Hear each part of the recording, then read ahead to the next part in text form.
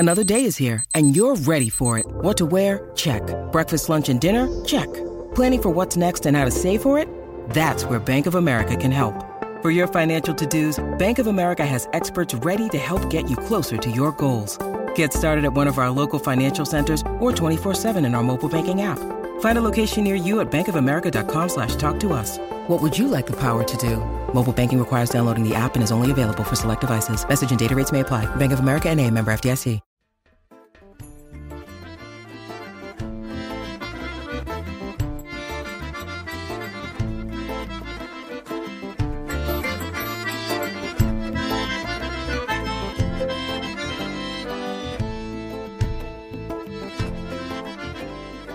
Gamarjoba, and welcome to the History of Sakartvelo, Georgia.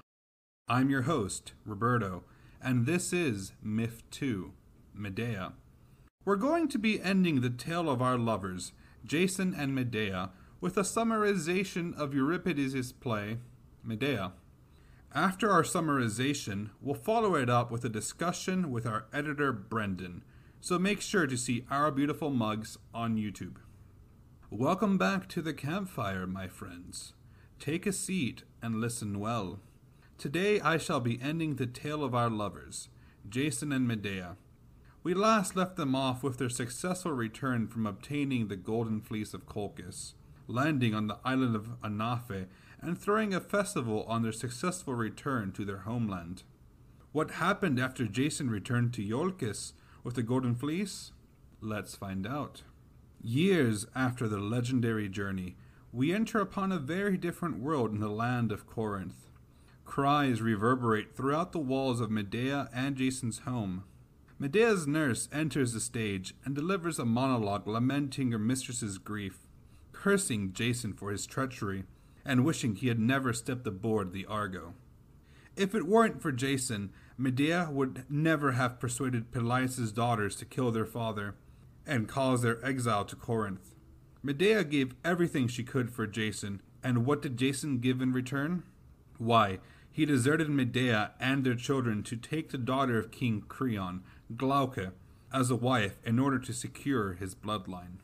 Medea continued to weep over the broken vows she and Jason made before the gods to always love and be faithful to each other. Out of disgust with Jason, she even refused to see the 2 children she bore him. Medea's nurse voiced her fears that Medea would not be able to withstand these slights and might be plotting to bring King Creon's and Jason's life to an end. If there is one thing Jason will learn by the end of this story, it's not to betray Medea of Colchis. As the nurse finished her monologue, the children's tutor entered, delivering the news that Creon was on his way to exile Medea and her children from Corinth to make room for Jason's children with Glauca in the royal court, and out of fear of what she might do in retaliation. The tutor even mentioned that Jason did not protest this decision, as old ties give ways to new ones. Medea's sorrow attracts the play's chorus, the Corinthian women, who give their support and join the nurse. Medea's cries morph into a sea of curses against Jason and their mutual progeny, and she petitions the gods to strike her down and end her suffering. King Creon of Corinth arrives at Medea's home, flanked by his attendants. He approaches Medea and informs her that she is now exiled from the land of Corinth, along with her 2 children. The sentence is immediate, and he wants her gone now, and will not leave her side with his guards until she is well out of the confines of his land. Medea, ever so clever, knows the reason that she was exiled, but asks the reasoning to buy herself time to decide in her own favor. Creon responds that he is afraid Medea may mortally injure his daughter Glauca for Jason's betrayal. Creon knows that Medea is an intelligent woman and a powerful sorceress, and it's no secret that she threatened the lives of Jason and Glauca. Medea objects that she is not as clever as people believe her to be, and has no plans of harming him, as he is king and has done no wrong in finding the best suitor for his daughter. She just wants to continue living peacefully among the Corinthians with her children, and will remain silent and submissive to her betters if she is allowed to stay. Creon, nevertheless, does not trust her and exiles her as enemy of Corinth. Medea begs to be allowed to stay, but acquiesces to exile in the end. However, she begs for a single day to get her affairs in order and find a way to support her children, as she can no longer rely on Jason's support. Exile was only a step above a death sentence in ancient Greece, and although she would not mind exile if she were childless, she would not be able to care for her children outside the protective walls of the city. Creon relents and allows her to stay in Corinth for a day, but threatens that if the morning light touches her the next day, it would be the doom of her and her children. With no time left to lose, she immediately sets to plotting and comes to the best conclusion she can think of. Her plan? Murder. It's always murder. Come on, Medea. Can't you get a new way to punish people? No longer able to bear the dishonor of Jason's betrayal, Medea plans to leave bodies in her wake as she exits from Corinth. She thinks of several ways to deliver her enemies to the gates of Hades while escaping persecution. But in every scenario she thinks up, she realizes that both she and her children end up dead. She swears to honor her patron goddess Hecate by ruining Jason's new marriage. She steels herself by reminding herself that she is the granddaughter of Helios, the sun himself, and that as a woman, her cleverness can get her out of any predicament. The chorus, overhearing Medea, adds that men are the most deceitful ones of all, and that women must be paid their due. They point out that Jason dishonored her in her own bed and made her a refugee. She has lost everything, and not even her father's house is available to her for sanctuary. Enter Jason.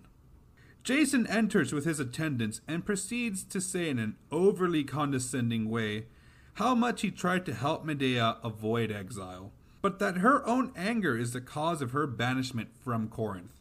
He extends a hand of friendship to Medea and offers to, oh so graciously, provide her and her children with money so that they are not destitute.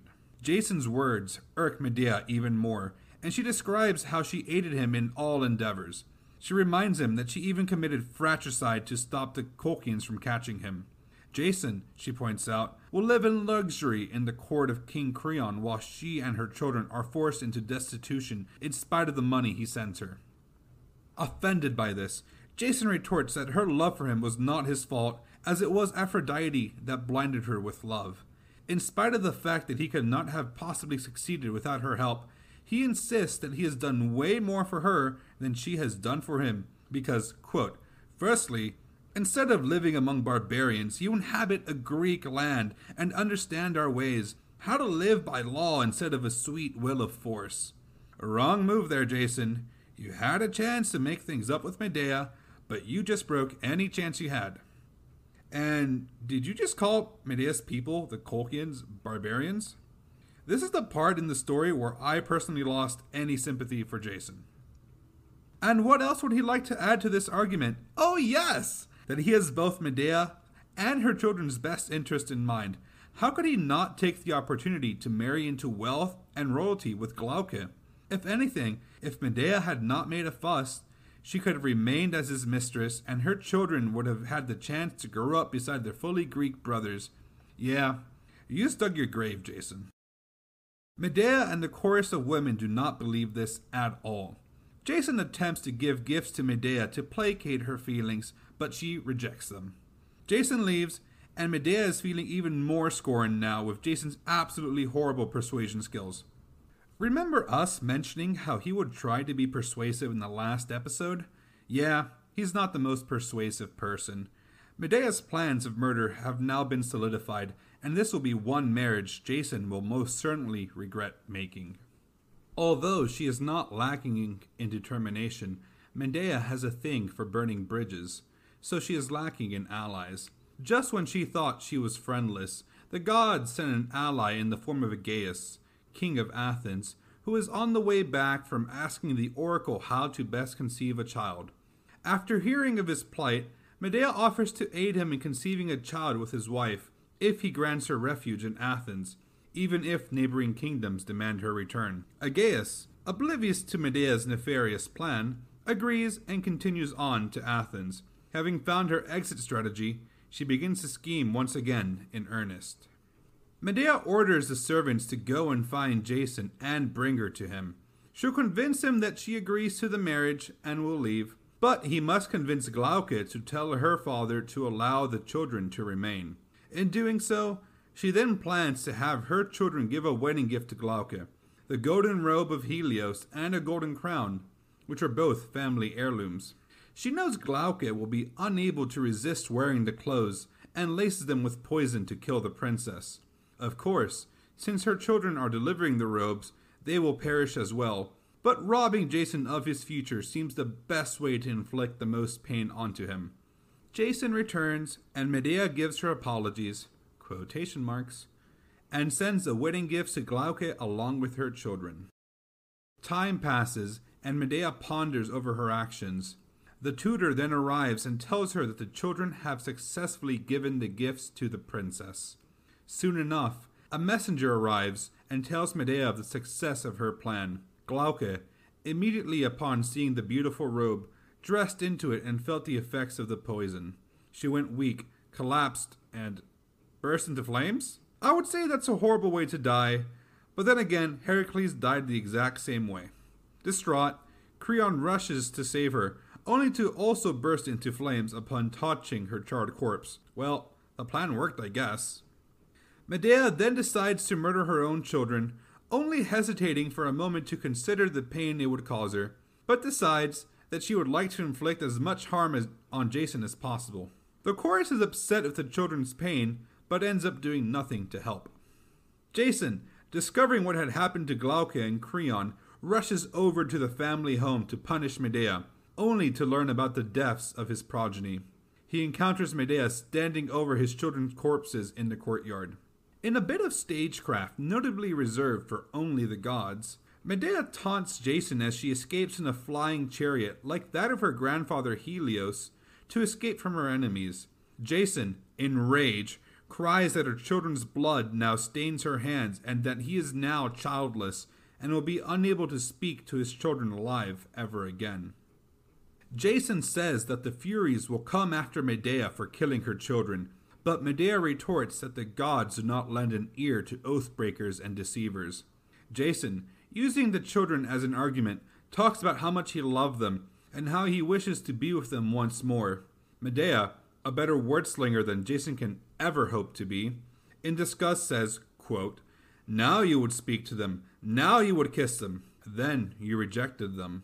Mind you, this is the first time Jason has even given his children attention in weeks. In anger, Medea prophesies that Jason will meet a horrible end beneath the mass of the rotting Argo and makes her way to Athens with her dead children in tow. Jason stands in the courtyard, despairing at his loss of a future.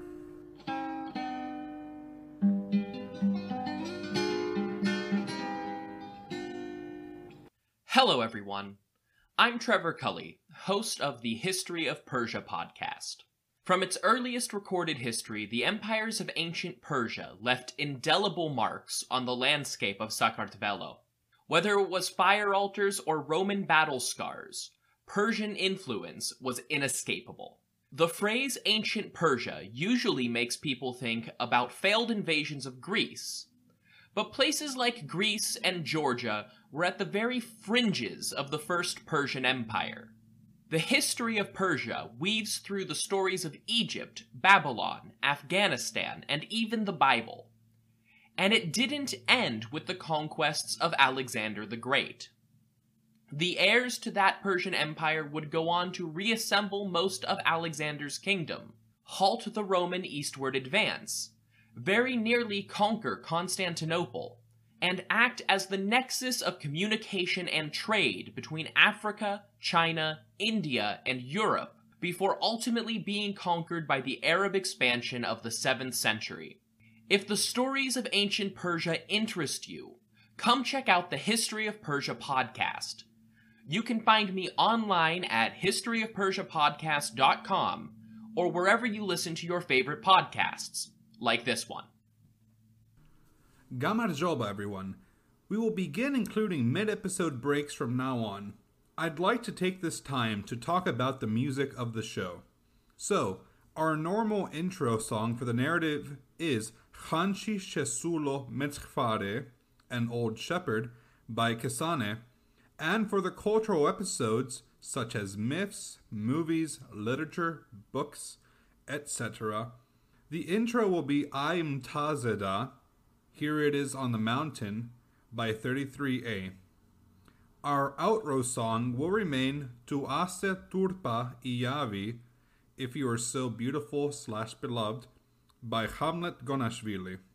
I don't speak Georgian, but I am learning, so pardon my translations. I'm trying my best. Now, remember that I do have a website with all our sources on the web, as well as great pictures you can look at relating to the podcast. It's also a great way to look us up on social media. It's historyofsakartvelo.com. Spelling will be provided on the end of the episode. Now back to our regularly scheduled podcast.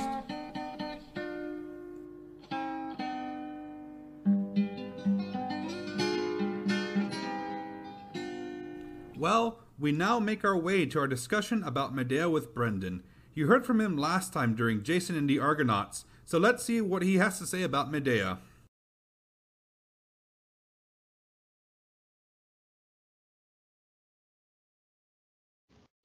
And welcome back to the show, Brendan. How are you doing? You know what? I'm doing fine. I'm mentally exhausted because I was working all day, but other than that, I'm doing fine. I mean, it's Wednesday, so like, weekend is almost here, I guess. Hump day. Yeah, it's hump day. I never understood why I never understood that idiom until I started having a full-time job and was like, oh, you start looking forward to the weekend. End of the week. Yeah, it's like back when we were in school, it didn't feel the same as when you start working. Mm-hmm. Yeah, I mean, well, tomorrow's Thursday, which means it's basically Saturday. Yep. So we're back here. We're going to talk about Euripides' play Medea. So we actually have some discussion points to kind of streamline this because last time it took over an hour and a half with a lot of tangents. Yeah. And also, how long is Jason and the Argonauts? It was like 4 books. Jason and the Argonaut was 4 books, and in my version of the book, it was about 140 pages. Oh, okay. Well, I listened to the audiobook of Medea on LibriVox. Just shout out to whoever does LibriVox for free because I love LibriVox. And that took like an hour and 45 minutes for them to read through it. Yeah, it took me like 45 minutes to read it. Literally sat down, then like 45 minutes later, I'm like, oh, that's it. I thought it would be longer. Yeah, I thought it'd be longer too. I guess I'm not familiar at all with ancient Greek drama. I can tell you the plots of a lot of stories because they've been like recounted to me in books about Greek mythology, but actual Greek dramas I've never studied or read. Well, I can provide a bit of a historical background. Usually you would have like competitions between writers, and so like they would have, so that the plays would show in sets of 3. So right. Usually 3 writers would be competing to see who had the better play. And so this one, Euripides' Medea, actually was in that competition and got 3rd place because the Greeks didn't like a lot of what went on in the actual play. But I think it's a spectacular play. And the best thing is it all takes place in one place. So like you don't have any scene changes. And basically you just have to rely on like the actors and narrators to kind of give you all the information. Yeah, I mean that's one difficulty I have with plays actually is one of my old professors, Dr. Goldstein, who retired, he was like giving away all his books. And giving away. No, retired. He really was. He really was. Besides, anyway, if I stole him from his office, he probably wouldn't care. Like professors are always trying to get rid of books, in my experience. But like I tried to read The Iceman Cometh, and I'm used to like the prose of novels, and so I like tried to read it, and I just didn't enjoy it because like it was just dialogue. Nobody was describing the scene except like a couple stage directions, which are intentionally sparse. So I guess that's why my experience was better when I was listening to it as an audiobook, because they just had to let the dialogue between the actors imply everything. It kind of reminds me of reading Macbeth, where like, remember the scene where Lady Macbeth is hallucinating a knife that is in front of her? Do you remember that? Yeah. Yes. Yeah, and I remember reading that for the first time, and my teacher had to explain to me, because I didn't understand what was going on or what she was talking about. Is like, no, you have to like. Basically, the actors had to a lot of the time imagine what their character would be doing in a scene based solely on the dialogue. There were stage directions and there were props, but a lot of it was up to interpretation of just the play.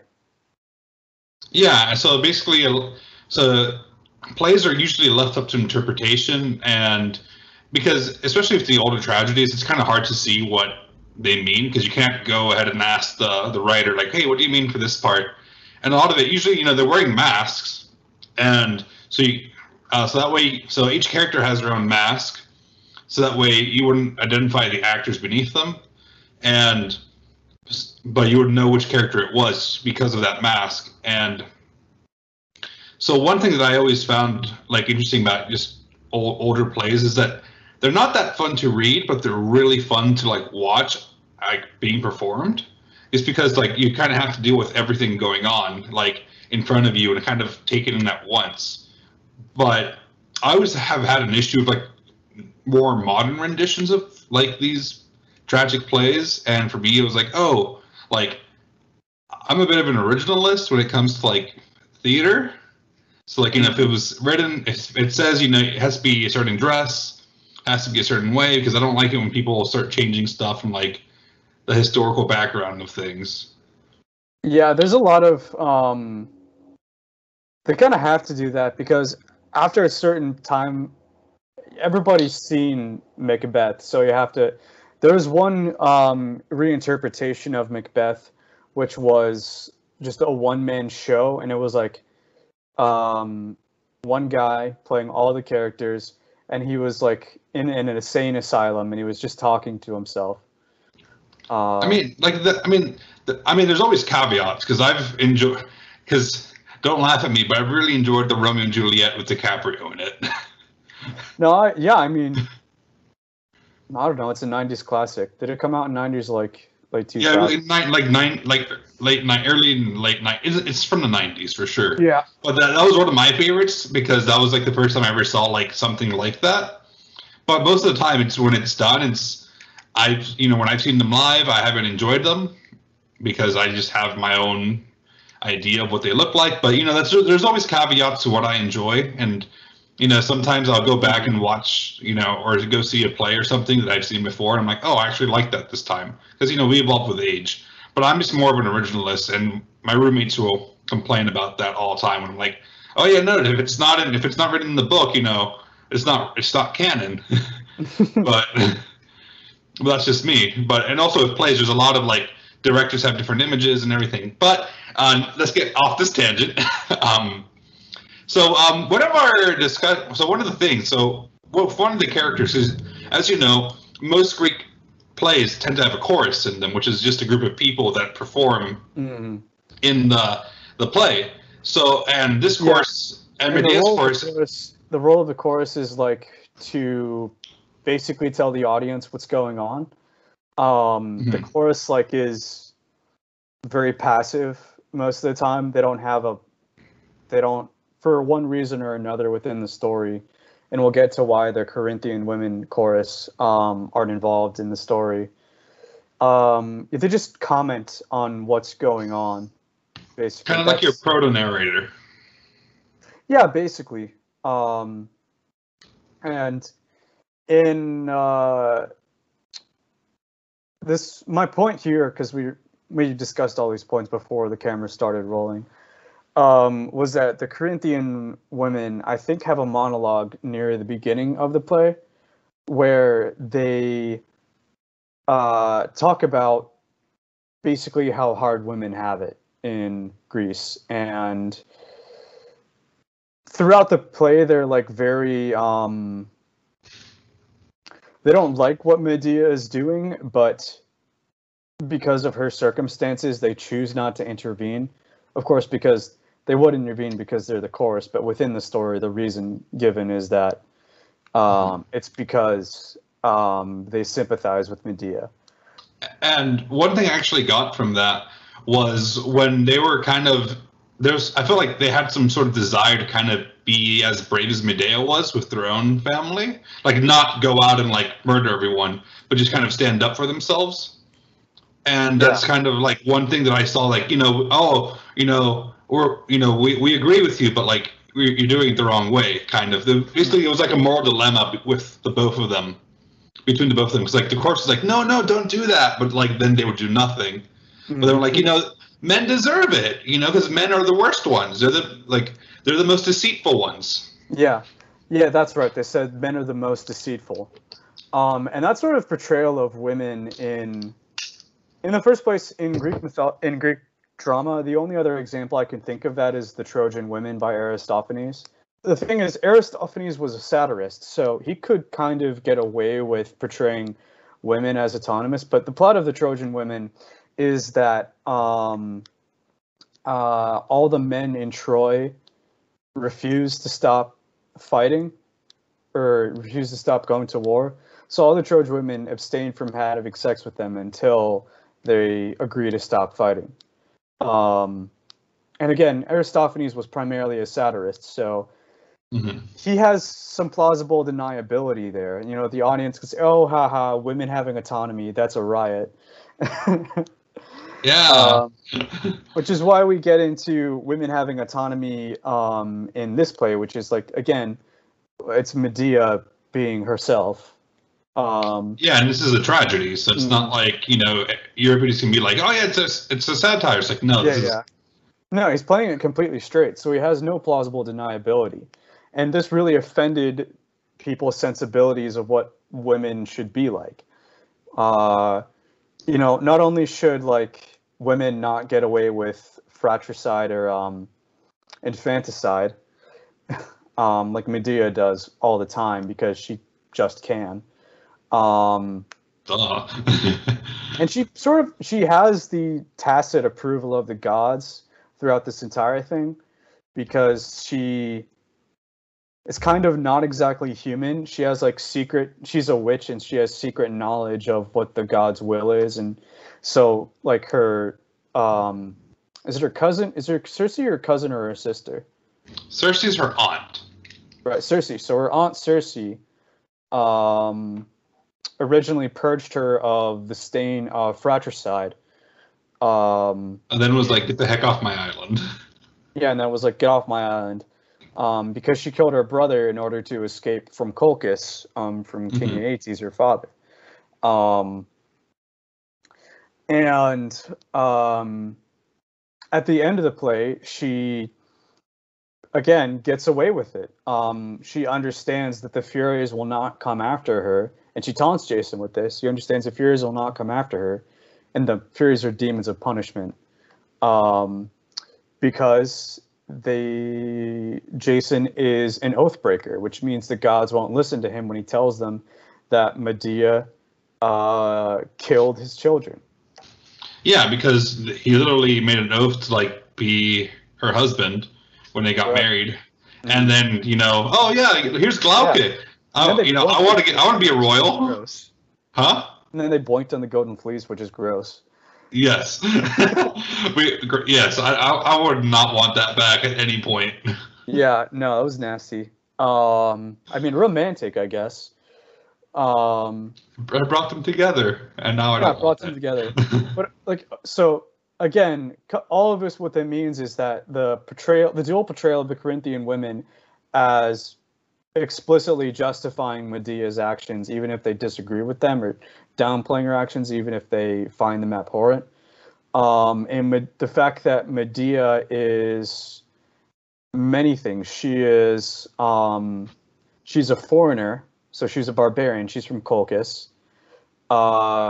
She is a woman. She's a powerful witch. She's a schemer, and she's not like a playful trickster figure. She's just, in any other play, she would be pure evil. Yeah, and even then, you still get a sense that, she's pure, like, she's evil in this play. She's the bad guy, but you're seeing it through the eyes of the bad guy, technically. Yeah. But at the same time, you kind of, I don't know, I'm saying this is more of a modern perspective, but you kind of feel bad for Medea because she's kind of suffering through all the things, One, she has the whole thing where she's a woman. She's an outsider of Corinth, and she's an outsider of Greece in general because she was brought over from Colchis. So people consider her to be a barbarian, and then they're also terrified of her because she's a sorcerer or sorceress. How do you say sorcerer? It's easier to say. And again, because she's a sorcerer, so she's able to use these dark magics, and so basically people fear her because even King Creon was like, I don't wanna. You say all these things, but I don't trust you because you're able to use magic and you hold a grudge. So basically, Medea is kind of like this epitome of revenge, basically. So she's like she personifies revenge and just vengeance in general because she does things to the utmost extremes when she's pissed off. Right. And yeah. So she kind of personifies that, and for me, it's she's not meant to be the good guy. I don't think anyone here is a good guy except for probably King Aegeus of Athens, because he's just generally trying to be nice. But Medea is you sympathize with her, especially when you start seeing things through her eyes, and it's well, you left me for someone else. I have both your children here, or maybe more, because it depends on some of the sources. Or whoever tells the story, there might be more than 2 children. And yeah, she says in the play, I gave up everything. She basically becomes a nomad. She has no homeland. And even after the play, she kind of roams around just like Greece in general, and just popping up here and there. Yeah, and she pops up as sort of it's sort of very generic witch villain who tries to undermine the hero, then gets caught, then runs away, and then rinse and repeat. That's the role she has in most other stories. I think there's a story involving Theseus where she does that. Yeah, yes, exactly. I remember hearing it, but I can't recall which story it is, but yes, she's in one of Theseus's stories. Right. Besides Jason and the Argonauts, because sometimes Theseus is a crew member. Sometimes. Right, and it just goes to show how different the portrayal of Medea is as a character in Euripides' play versus pretty much everything else. She is like a major character in Jason and the Argonauts. She's she doesn't come into the latter half of the story, but in Jason and the Argonauts, she still has. Actually, no. I guess she doesn't have that much autonomy. She has more screen time. Yeah. Than the crew. Yeah, she has power. She has power in Jason and the Argonauts, but she doesn't always have autonomy. She doesn't always have autonomy because she's basically sent one way or the other by the gods, but you actually don't see the gods showing up in the play, except for just random things occurring that work in Medea's favor that makes you think the gods are on her side. Which, if you think about it, Jason is technically Hera's chosen, and what is Hera the goddess of? Family. And what did Jason Marriage. just do? Yeah, family and marriage. And Jason just did what to his family? Oh, right. Yeah, that's a good point. So Jason just basically broke his family. So you can see why Hera would be, as always, hateful towards people. Because Jason was her chosen. This is my guy. Because she hates all the other demigods, but Jason's well, he's not Zeus's kid, so I like him. But then he goes and does this, and so basically what I see is a lot of Zeus's kids don't want to act like Zeus, but the ones who aren't Zeus's kids act the most like Zeus. That's true. Yeah, so that's just one idea I had. But let's But on the topic of like just kind of like how women are portrayed in Medea. So Euripides, the guy who wrote the play, was he a proto-feminist or was he a misogynist? He was a misogynist. I think now that we talk more and more about it, I think Medea is a story of just having sympathy for the devil. Maybe he just thought it'd be interesting to have a play that shows both sides, basically. I don't think I'm not sure if the myth before this existed. I'm pretty sure the myth of Jason and the Argonauts existed before, but it was just written down by Apollonius of Rhodes. Because there's a lot of myths out there that were just probably transmitted orally. Just because Homer didn't write it down doesn't mean no one else did, just transferred. It was just one of those stories because you can see it a lot on the vases, whatever. And you can see like Jason and the Argonaut story like on those like ceramic vases, and so it shows up throughout history, except it wasn't written down officially like on paper or papyrus, whatever you want to call it, on a scroll until Apollonius of Rhodes. Right. And I think I forget if I mentioned this earlier, but I believe that it's argued that what Euripides was doing here is he was sort of making a revisionist play. Judging by how Medea is portrayed in every other story, and judging how women are portrayed in Greek mythology in general, this sort of portrayal of Medea, I think, is Euripides' own invention, or if anything, his way of trying to see Medea's side, because normally her side would not be seen, period. What I like about this is that you see something new as well.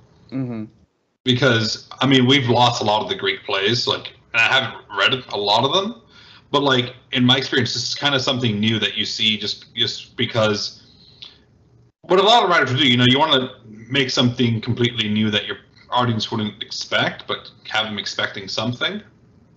So, it was probably known that, Medea, this happens to Jason and Medea, but, if any, in my opinion, this isn't fact, most writers would just probably do this from Jason's perspective and give him, the word. But, I mean, Jason was the main character of Jason and the Argonauts, no matter how you slice it. It's in the name. Yeah, and his story ends with him being crushed by the rotting hull of the Argo. Hey, spoilers. It's not like I didn't write something. Oh yeah, he meets his end. Yeah, beneath the mask. And I think that's a spoiler. Yeah, and that's written in Jason and the Argonauts by Apollonius of Rhodes, right? Not in my copy. Okay. Part I had an introduction part that had a bunch of before and after info inside of it as well. So I kind of used that to kind of help supplement when I was reading Medea. But there's not one place you can find it. It's just kind of within other myths. But Medea does prophesize at the end of Medea that he's going to meet his doom on the carcass of his ship. It would have been known to the audience. Yes. But on the topic of is Euripides a proto-feminist or a misogynist? So my take is the I guess the standard scholarly one. If we're being fair, you could extract anything from Euripides' play to find evidence that he's either. It's definitely unusual to portray women this way. It's definitely unusual to, really have sympathy for the devil here. Because, one point against it is that you understand Medea's reasoning, but you still also understand that what she's doing is horrible. Yeah. And it's also one of those things you're seeing it from a modern perspective versus seeing it through how Euripides and his audience see it. And it's is Euripides trying to show something that advances women's rights, or you're just the view on women in general, or is he trying to show like, oh yeah, look at how horrible Medea is, but this would make a great tragedy? Yeah, it really is. Like we say this before, but in Georgia, Medea is a really popular name, and everybody knows Medea and loves Medea. But like, why? Where's the appeal in her character? She's one of us. Have you not ever liked, historical figures? Because like, oh yeah, he's one of us, Not really, no. I mean, like growing up at least, I can't really think of any. I can't because I'm American, Cuban race, so it's kind of hard to. Oh yeah, he's American, but like, is he Cuban? Like even like 4 or 5 years ago, like politics, American. I was a big Marco Rubio fan for the exact same reason. Oh yeah, he's Cuban American. He's one of us. Right. And like and then like once I started seeing his politics, I made my mind up about him after that. I'm not going to say which way or the other, but. You get to make up your own opinions. Yeah, that's tempting. My my mom's side of the family is pretty much rooted in working class Irish immigrants from Boston specifically. Like most of my mom's family lives in New England in some capacity. And the whole family, not really me, I don't care either way, but my mom and her family loved JFK. They loved him because he was a Catholic. Yeah, so it's kind of like that one of us mentality because like it doesn't matter how horrible they were. Like it's from our land. It's one of us, and it's like, well, okay, but like once you start actually looking into like stuff they did, like someone who knows what Medea did won't be like, oh yeah, I love Medea. It's like, well, she's an interesting character, but she's not like someone you should like. Look up to. But like, yeah. Would I totally name my kid Medea after Medea? Hell yeah. Yeah, sure. I mean, that gets into my point. I mean, Medea can be a symbol for something beyond what she actually was in the story. One of the points that I read in a paper as I was reading for this discussion was that a lot of oppressed people in general have identified with Medea because she is the one woman in a patriarchal society who stood up and took her revenge. She was active instead of passive. So she actually did something instead of just kind of waiting for someone else to do something. Right. And I can definitely see how this appeals to Georgians because now, I said it last time, I don't want to make Georgians out to be perpetual victims, but they are always at the edge of empires, which means they're always like getting conquered for a short while, and then those people leave, and then they get conquered again. Even today, after the 2008 Russo-Georgian War, Russia is occupying land that most of the international community recognizes to be rightfully Georgian. So I can positively understand why the Georgians would identify with Medea. Exactly. It's kind of like that whole exoticization from just kind of like, oh yeah, because you lose your territory, and then like you have people trying to submit their values onto you, and essentially it's like, oh yeah, we need to find someone who's within our story, our history. And kind of get that up to the forefront so we can keep our culture like ongoing.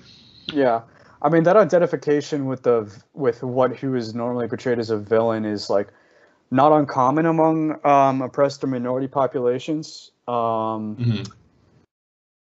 for example, reclaiming the word queer in the LGBTQ community. Queer used to be a slur like maybe 20 years ago, I guess. Even up to a few years ago. Yeah, even up to a few years ago. And it's still used that way for sure. And I remember I ran at Juniata College, I ran a radio show called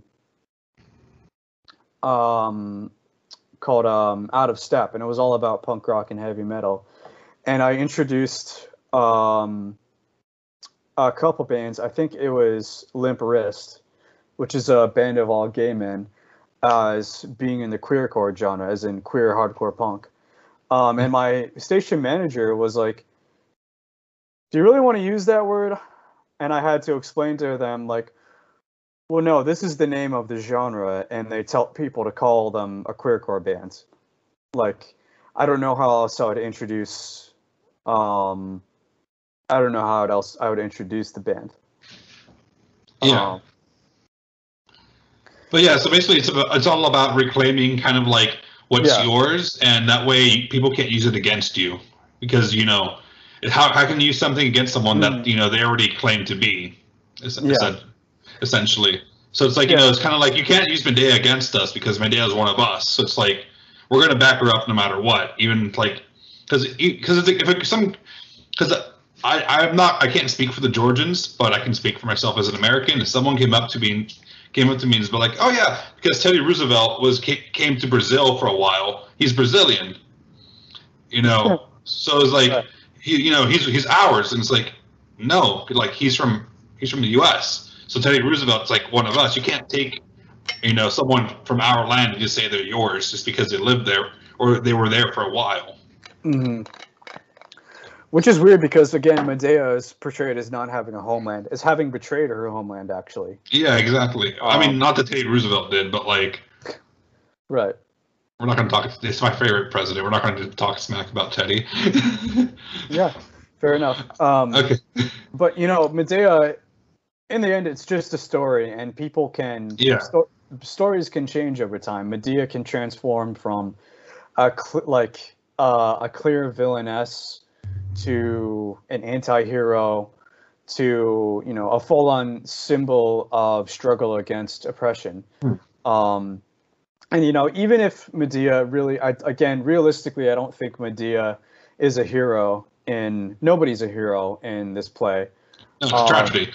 Yeah, no, it's a tragedy, right? I mean, okay, even technically Macbeth is a tragedy, and there's a hero of Macbeth. Macbeth. Yeah, Macduff, right? Wait, whatever his name is. Yeah, Macduff, because I don't know.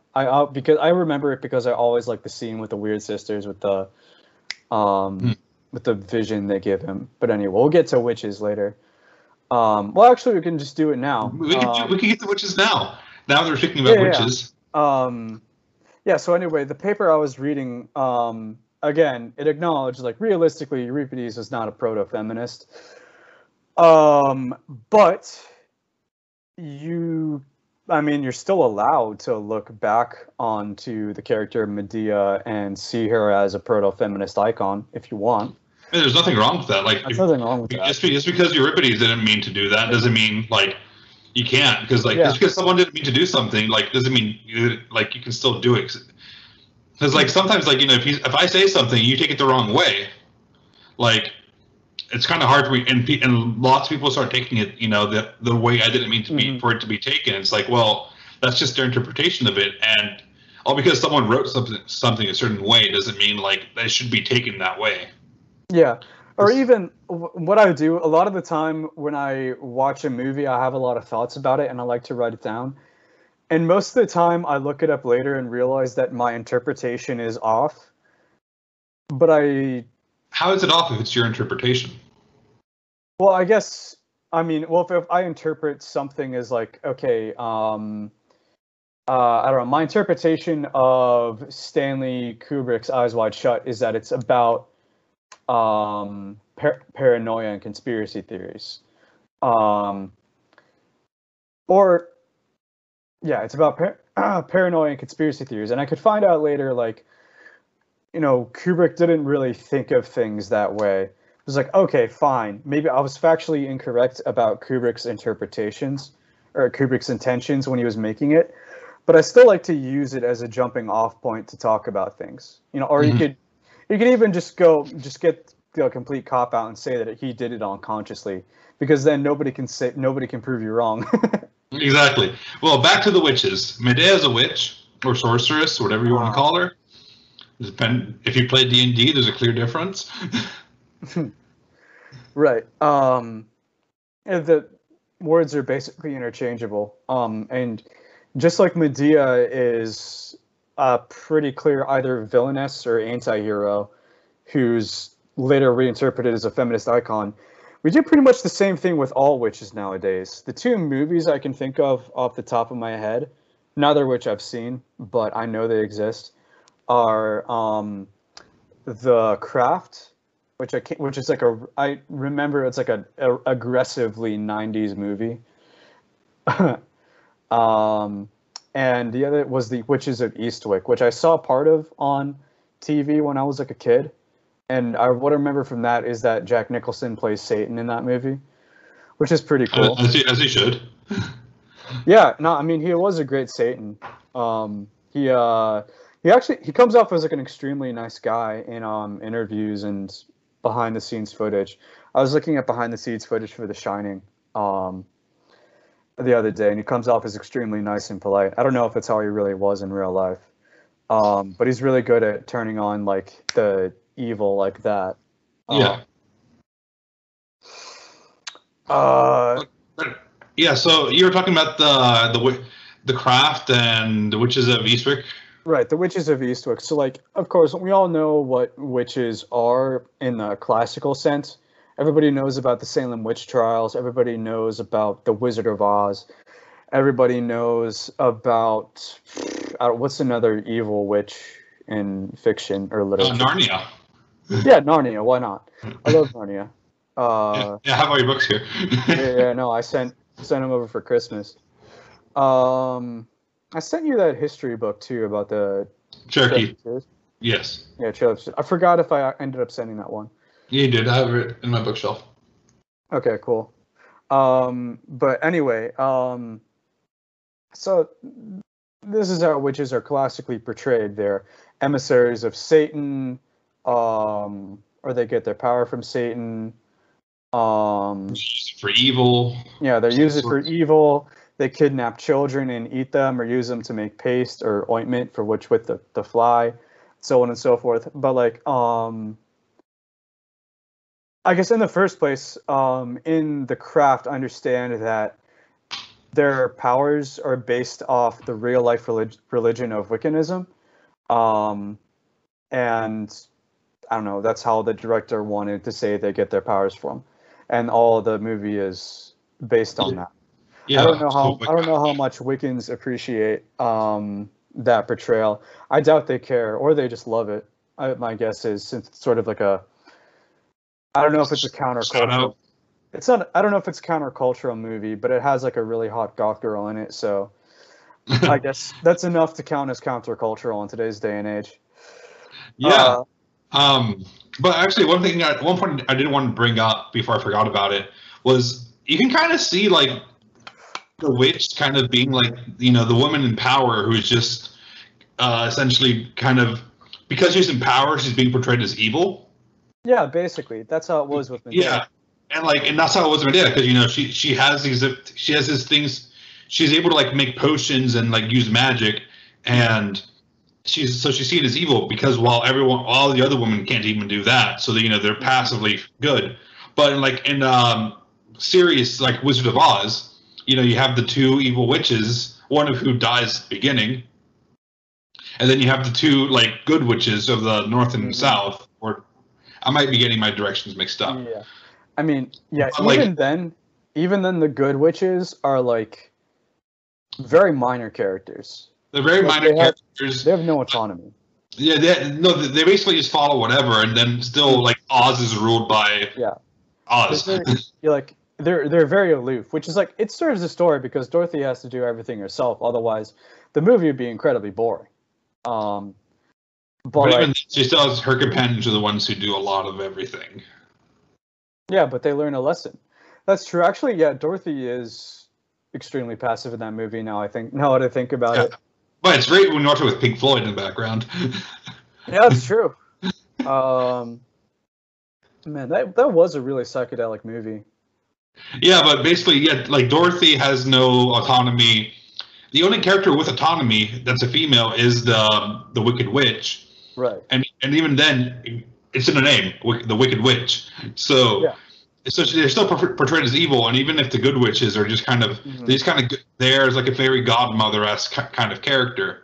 Right. So they're either kind of there to like kind of help along, like with the with everything, and they have no autonomy because they're there to help the main character. Mm-hmm. But then you have like the good, the evil woman who wants to rule everything and have her own power over stuff, mm-hmm. and she's an evil witch. Right, and all of this is a really apt metaphor, or I think it was intended that way, unconsciously or not.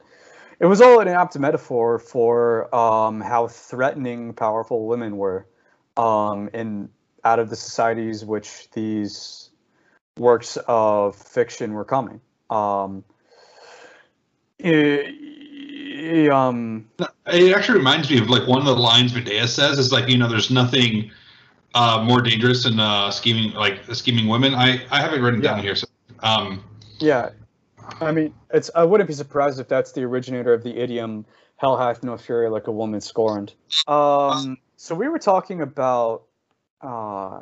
Well, anyway, I guess so. This, of course, what we're all saying here is the standard feminist reinterpretation of witches, and that was the point behind The Craft and the Witches of Eastwick, and all feminist reinterpretations of Medea, which is that, well, of course, men would portray powerful women like that, because it's threatening to their society, And generally speaking, Medea checks all of these boxes. She's a foreigner, so that's threatening to Greek society, which shows she's a barbarian. Yeah, so she's, as you mentioned in the last discussion we had, she's basically a very exoticized character. Right. So and because she's exoticized, she doesn't have a homeland in Greece, but she can't return to her own homeland, which is actually one thing that is mentioned multiple times in the play Medea. Is that I have no sanctuary because I can't even return back to my father, right?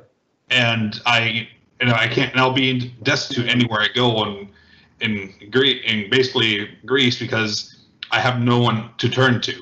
Yeah, if anything, this play is kind of a cautionary tale, because it really isn't until Medea is banished from Corinth that it becomes King Aegus. What's his name? Who's the king of Corinth? Creon. It's not until King Creon he makes a self-fulfilling prophecy by banishing Medea from Corinth, because now she has nothing to lose. She has no homeland. Being exiled in ancient Greece is not quite a death sentence, but it's pretty close, because you need protection from the wilderness within the walls of a city-state like Athens or Corinth or Colchis. Yeah, and basically because Medea even herself said, "Don't banish me. I will be quiet. I will be submissive to my betters. Just don't kick me out of Colchis or out of Corinth." Well, Creon knows that she's lying. Well, she might not have been. We don't know. Like she would have just probably stayed pit. She would have probably done something to just to Jason, but but Creon can always find a new suitor for Glauca, his daughter. So she might have done something to Jason because she's so pissed off at him. But who knows? But she was threatening Glauca and Jason, so who knows? She would have, knowing Medea, she would have done something actually. Right. But anyway, so Medea checks all of these boxes of things which are, generally speaking, threatening. She's a foreigner. She's an ultra foreigner because she has no homeland. Which is also, this is the thing that gives her power, because she has nothing to lose. Mm-hmm. So she's a nomad. She has no loyalties. She's not even to her own children. So there's no loyalties to the social order whatsoever. She's a powerful woman who will assert her own will at the cost of everything, at the cost of social ties, at the cost of safety. And she's also not exactly human. She's like a quarter god, basically. Yeah. No, normally being a demigod gives you an immense amount of power. But Medea is a scary character. She's the priestess of Hecate, which we mentioned last time. Hecate is a goddess of magic. I think her parents are like the Night and Tartarus or some other quote unquote evil god. She's basically she's the antithesis to Apollo, essentially. Right, yeah. And she's the goddess of crossroads. And what is a crossroad? It's a place where you don't know which you're making a choice. And making choices are scary. It's liminal. Well, She's actually, in most goddess. depictions of Hecate, you also see like three figures, three women figures. Right. So she's also, she's also a goddess of change. And these are all things that all human beings generally find threatening. It makes perfect sense that Medea is a nomad with no loyalties, because Hecate herself has a ambiguous characterization. And that's really what her characterization is, ambiguity itself. Yeah, and it goes back to also Hecate is a witch as well. Yeah, she's the goddess of magic. So essentially, you can see already that the Greeks were just kind of putting women to this whole, Hecate's evil because she does magic, so evil women do magic. Yeah. Kind of thing, and it's already kind of like it was already ingrained in their system. And since we took a lot from the Greeks just over the years, over the centuries, millennia. Yeah. It just kind of makes sense. Yeah, so you get like a checklist of checklist of qualities that are applied to evil characters. Darkness, ambiguity, femininity, rootlessness in terms of rootlessness I guess also is just ambiguity said twice. But the final point is that Medea has, again, many divine qualities. At the end of the play, she escapes in a flying chariot. Sometimes it's drawn by serpents, sometimes it's drawn by dragons, depending on the source. And that sort of stagecraft is normally reserved for a god. That's where this term Deus Ex Machina, God on a crane, comes from, because that's how a lot of Greek dramas ended. Once all these problems started piling up, a god would come in and just fix everything through to their divine power. Obviously, that doesn't happen here in the play, but nevertheless, Medea gets her own Deus Ex Machina ending where she plays the part of a god. So she could almost say she ascends to godhood once she lets go of all of her ties that made her human, like her loyalty to Corinth, her loyalty to her children, and her loyalty to Jason. Once all her ties are gone, she ascends to godhood. And again, she has somehow access to divine knowledge. She taunts Jason by saying, I know the Furies aren't going to come after me because the gods will never listen to an oathbreaker. So she knows what the loopholes are in the rules. Just like her aunt Cersei did, like she was just able to wash away her fratricide, which is the cardinal sin of ancient Greece is fratricide. Cersei just washes it away. I guess briefly aside, I also like Cersei a lot as a character too. Because she's a witch and she like turns Odysseus' men into pigs. But he also just like stays on her island for like how many years just to be with her? Well, I thought he was forced, or was that with Calypso? I think he stays voluntarily with Calypso. I'm not sure. I think it might be the reverse, but we're not here to talk about Odysseus. But it might be. I think he was forced to stay with Calypso, but he kind of just stayed with Cersei. But he might have still been faithful to his wife. Yeah, I mean, this whole time Penelope has been rejecting suitors this entire time. So yeah, now I think we're getting close to the end here. Mm-hmm. So the last point was, yeah, after reading Jason and the Argonauts, I was like, okay, Jason, you have a chance of still getting on my good side. Yeah. Then I read Medea, and I'm like, Jason, you are a horrible person. You cheated on your wife, and you're a deadbeat father. Mm-hmm. And I love what Medea said to him at the end. Was like, oh, now you love them. Now you want to kiss them. Then you did it, and I was like, oh, I can hear like my mom saying that to somebody. Yeah, that's probably one of the greatest roasts in the history of literature. Yeah, I was like, oh, now you would do all that, but now that they're dead, you when they were alive, you didn't want to do anything with them. Like you just wanted to be with Miss Royal Princess over there, who's not that smart. Mm-hmm. Yeah, and he says like he says something about. And now you left the land of barbarians and dwelt among the Greeks. Aren't you grateful? Something along those lines. Yeah, literally. And it was like that was the point where I completely checked out of having any sympathy for Jason. I was like, oh, you chose to do this, like, and even then before it's like, oh yeah, the gods made forced you to love me. Yeah. So like no biggie. So it's not my fault you love me. The gods forced you to. And I was like, okay. But if the gods forced her to do that, it must mean something if the gods made it happen. Right. I mean, I don't know. I mean, that's a whole theme of Oedipus Rex, but we'll not get into that. I mean, notably, Jason is like, Jason has like a totally unsympathetic portrayal, but this whole thing could have been avoided if he just said that he needs to guarantee his line. He would still be an oath breaker, but maybe this whole thing could have been avoided.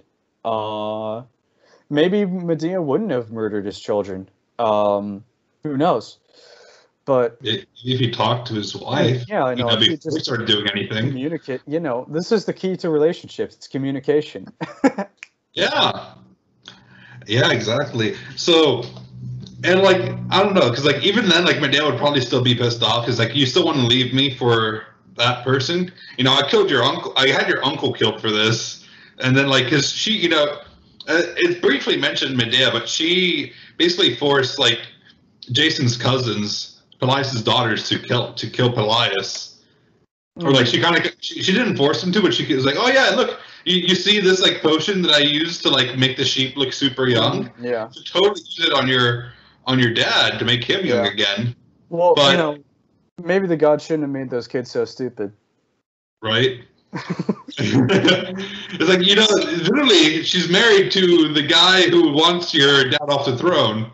You're going to believe her. Okay. Who's Pelias again? Pelias is the king of Iolcus, or Jason's uncle.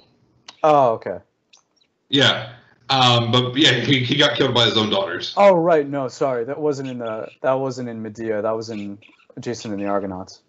It wasn't in my copy, so I'm kind of pissed off that it didn't have that ending, because they kind of like finish off in like the city, like the island of like one of the islands, and they throw a festival, and then it's like, all right, game over. I'm like, what? Yeah, I swear there's more to this. You can tell that Apollonius of Rhodes didn't want to make it a sad ending because, I mean, okay, yeah, there's fratricide, but then Medea, I mean, the eternal motif with, like we said in the summary, is that the eternal motif with Medea is, so what's your plan? Murder. The plan is murder. Yep. All right, Brendan, I think we're going to end the our discussion here. It was a pleasure to have you. So. Yeah, it was good to be back. Yeah, we'll see you next week. We'll see you in 2 weeks' time for Amirani. Actually, yeah, I'm excited for this one because I don't know anything about it. So.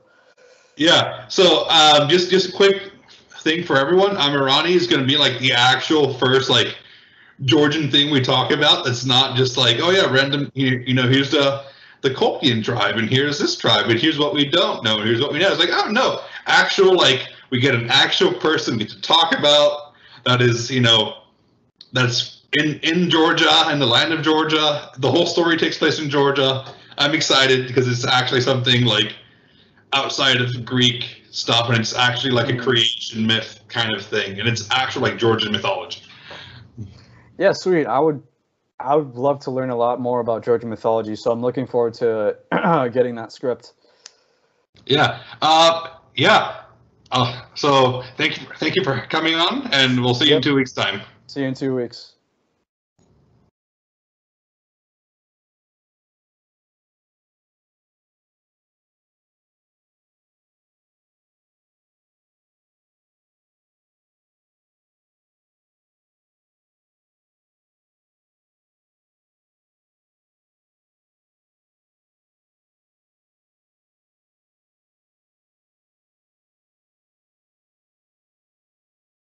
Brendan, once again, thank you for the enlightening discussion.